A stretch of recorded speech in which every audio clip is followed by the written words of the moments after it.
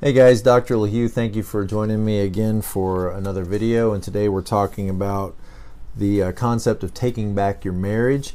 And we're looking at the book by William Doherty, Take Back Your Marriage, Sticking Together in a World That Pulls Us Apart. And we're just taking this book apart and just unpacking it for you. I realize you may be just listening on your way to work or doing other things and just listening. So not everybody has time to sit down and read, all the time. So I wanted to talk to you about this concept of taking back your marriage. And basically this chapter begins with the idea that, you get in a canoe and you start paddling down the river, and as you become more and more engaged with the environment around you and you start to look at the trees and you pay attention to the beauty of your surroundings, if you're not careful, you may not realize it, but the river has a current of its own, and the river is going to pull you in the direction it wants to pull you. And the same thing kind of happens in our marriages. When you start off in your marriage, start off dating, that person is front and center in your mind. They're front and center in your attention, and everything else in life is in the background. All you can think about is being with each other and spending time together. And it's kind of like when you launch that canoe out into the water, into the river. At first it's very exciting and you're full of energy and you're splashing water and it's a lot of fun. But then, at some point, if you're not careful and you're not working at it, the river will start to pull you in the direction it wants you to go. And sadly, in our day and age, the culture in which we live in is not very encouraging to marriages. People have the idea that if you really want to be happy in life, you need to keep your options open. And marriage is all about making commitment. It's all about saying that you're going to be there through thick and thin, no matter what. And so the current of our culture is pulling us in a direction that is not helpful to our marriages. And if we don't take responsibility and we're not aware and we don't take action and we don't have a strategic master plan for our marriages, then we may find ourselves being pulled downriver, downstream, and maybe even to dangerous waters.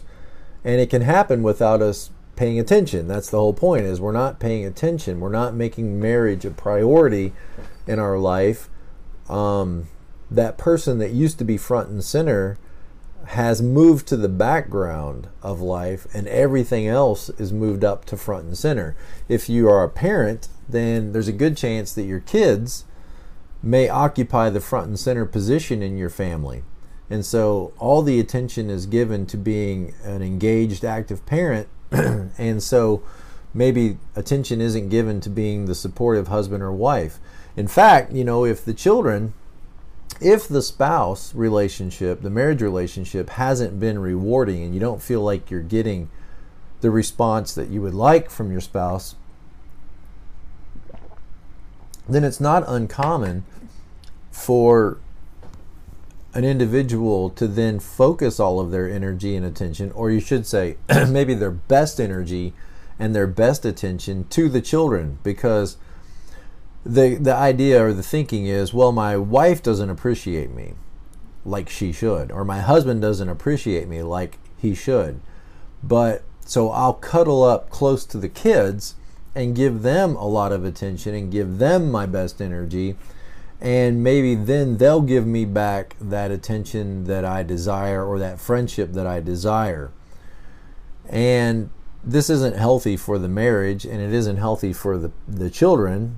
It isn't healthy for you as a parent. Husband and wife should be a team working together. Often the children, are kind of like the dinosaurs in Jurassic Park. They're always looking for a weakness in the fence, a vulnerability that they can manipulate. And if mom and dad are not a good solid foundation and sharing a strong foundation, the kids will quickly pick that up, that they can get what they want by working parents against each other. But in reality, that's not what they want. Kids want a stable, loving home. And you're going to give them that when you guys are on the same page, working together, paddling upstream, you might say. Because our culture, to have a healthy marriage, you're going to be going against the flow.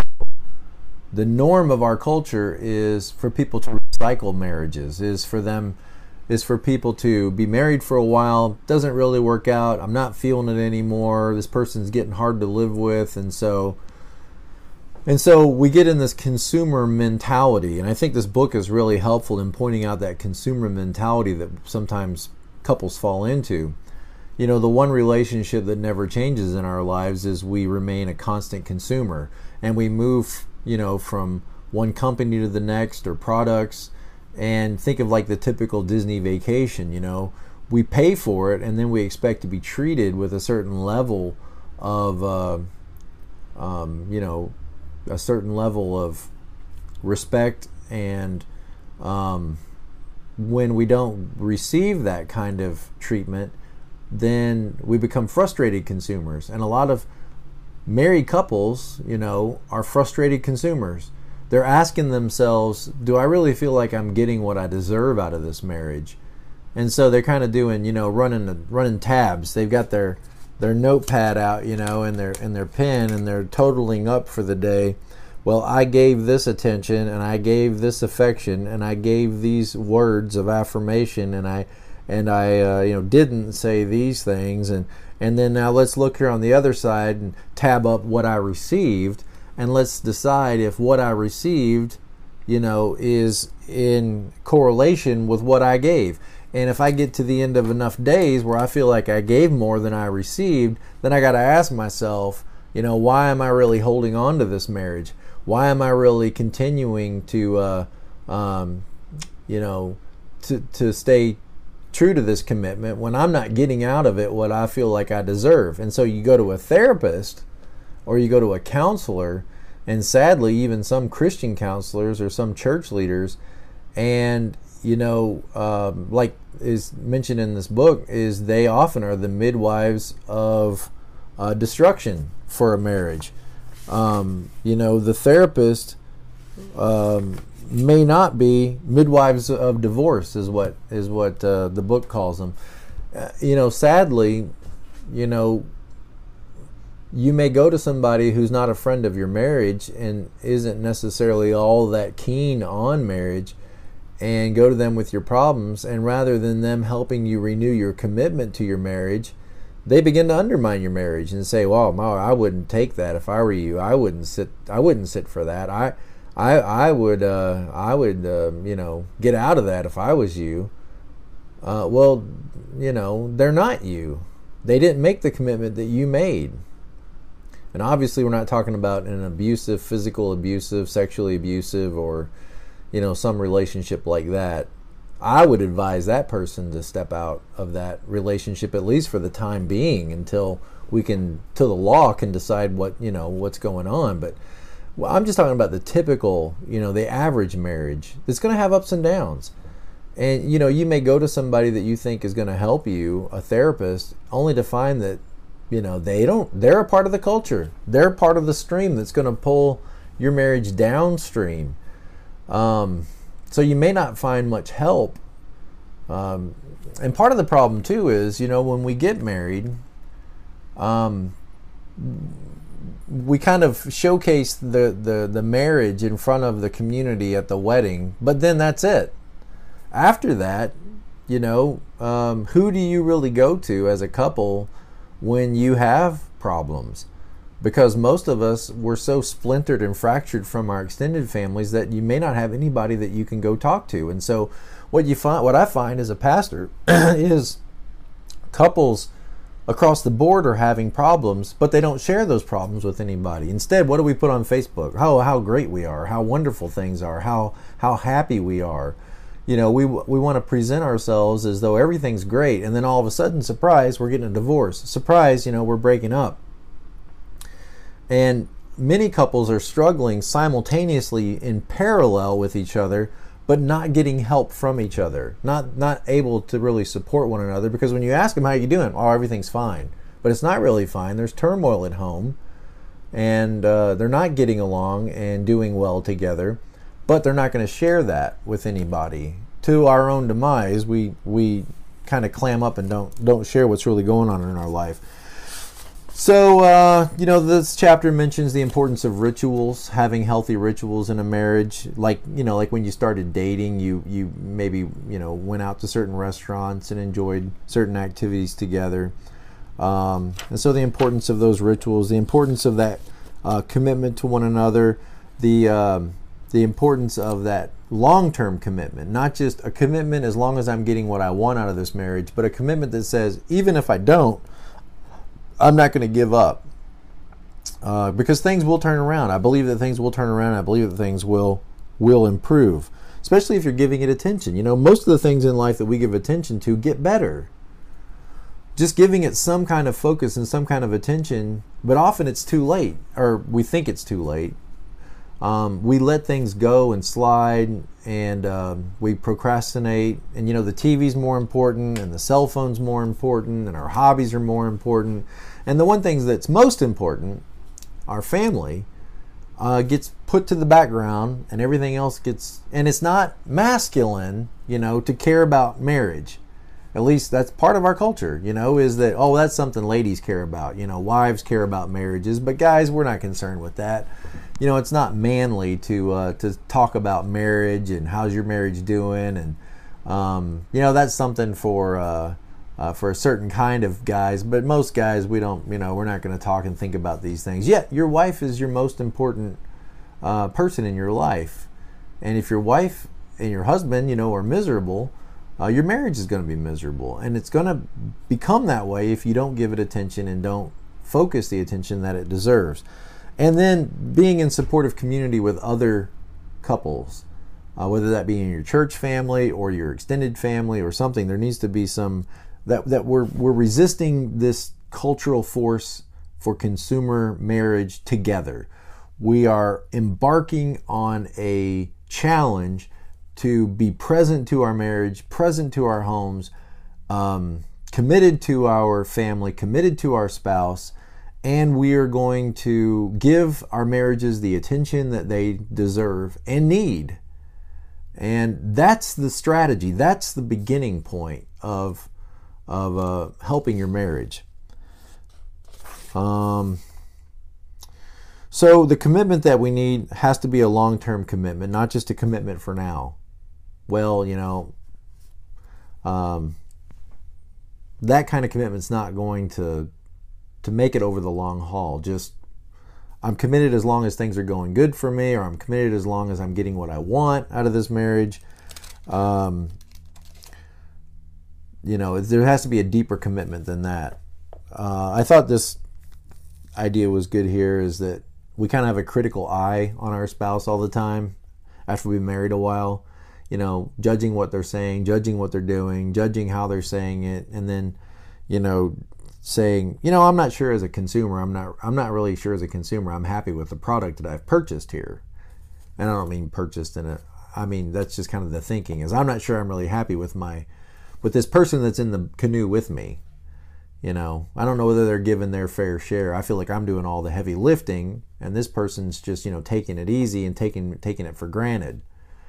So, why not just cast out that, boat member, that boat mate, and just get a new one? And again, that's what our culture's doing. But then we find that as we merry-go-round on the marriage merry-go-round, is the next person we marry to, guess what? They're a consumer too. And so we've got to break this consumer mentality and say, bottom line is, I didn't marry this person to get a good deal. I married this person to share my life with, and to share their life with me. And there's going to be times when we're going to face challenges together, and the challenge is going to be each other. And if we can tap into a greater source of love than just the kind of love our culture talks about, if we can tap into that deeper source of love, and I've done a video on love called Will My Marriage Lasts, and I encourage you to check that video out about the 3 different types of love. If I can tap into a greater source of love than just what I can drum up or what I feel like they deserve, then maybe we can make it through some of these challenges that we're going to face as a couple. So, commitment, community with others, and then recognizing, that I didn't just buy a product and I'm going to decide if I'm happy. I'm not giving a Yelp review, to see if, but I'm a citizen of a new nation. And I don't mean that, like the way Christians talk about it. I mean, your marriage is like a new family, and it's a new home, and you're citizens of that home. And as citizens, you've made a commitment, and you're making a commitment, daily you're making a commitment to be present to that new home. So it's an intentional process of shared maintenance and renewal to your home. So if everybody's just doing what's best for themselves for the moment, what's best for yourself is to be committed to this, is to get to the end of your life at 70, 80, 90 years old and have made it 50 years plus, raised a family, and made it through weathered all those storms. And that's the best view of your life, the best goal for your life. But in the middle of a crisis or in the middle of problems or pain, you may forget that and just feel like, do I feel like I'm getting what I want out of this right now? And there's a good chance the answer to that is going to be no at times. But if you can remain committed to that initial commitment and value that, you can make it through and weather those difficult storms when they come. Now, some of the challenges that will happen to marriage are just things like boredom, or illness or sickness, or, there's a lot of different challenges that can come. We want to be mindful and focused on our relationship so that it doesn't drift. We want to be committed for the long haul rather than just for, what's best for me right now. And we want to, it's kind of like your health, people that are healthy are committed to their health permanently. They're not just committed for, I'm going to go on a diet for 3 weeks and see what happens. What happens is you gain all that weight back. People that are healthy live a lifestyle of health. They've made a decision and they make a daily choice to follow that commitment. And people that have healthy marriages are people that have made a lifetime commitment and they daily make decisions based on that commitment. You can't just say, I'm going to give this 3 weeks and see what happens. I'll give it 3 weeks and see if they change. That's not, that at the end of the day, that's not going to turn your marriage around. That's a short-term commitment. Short-term commitments are great, like jumper cables to get your engine started. But you got to have an engine, and that engine's got to be a long-term commitment. That the goal I have for this marriage is not that we just get along for 3 weeks. The goal I have for this marriage is that we make it over the long haul, that we grow closer and closer together and we share life together. And we want to build our home in community rather than just in isolation. Share our lives with our family and share our lives with the greater community around us. So hopefully this helps in our ongoing pursuit and study and learning what it means to love and be loved in return. I hope you'll continue to join me as we go through this study together on how to be present to our marriages, be present to life. And as always, like, comment, and subscribe. I'm glad you're on this journey with me, and let's continue to grow together to be the husbands and wives that we were created to be. Thank you, and God bless.